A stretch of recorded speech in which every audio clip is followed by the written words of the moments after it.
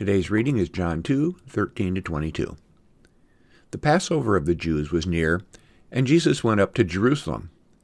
In the temple he found people selling cattle, sheep, and doves, and the money changers seated at their tables. Making a whip of cords, he drove all of them out of the temple, both the sheep and the cattle. He also poured out the coins of the money changers and overturned their tables. He told those who were selling the doves, "Take these things out of here. Stop making my Father's house a marketplace." His disciples remembered that it was written, "Zeal for your house will consume me." The Jews then said to him, "What sign can you show us for doing this?"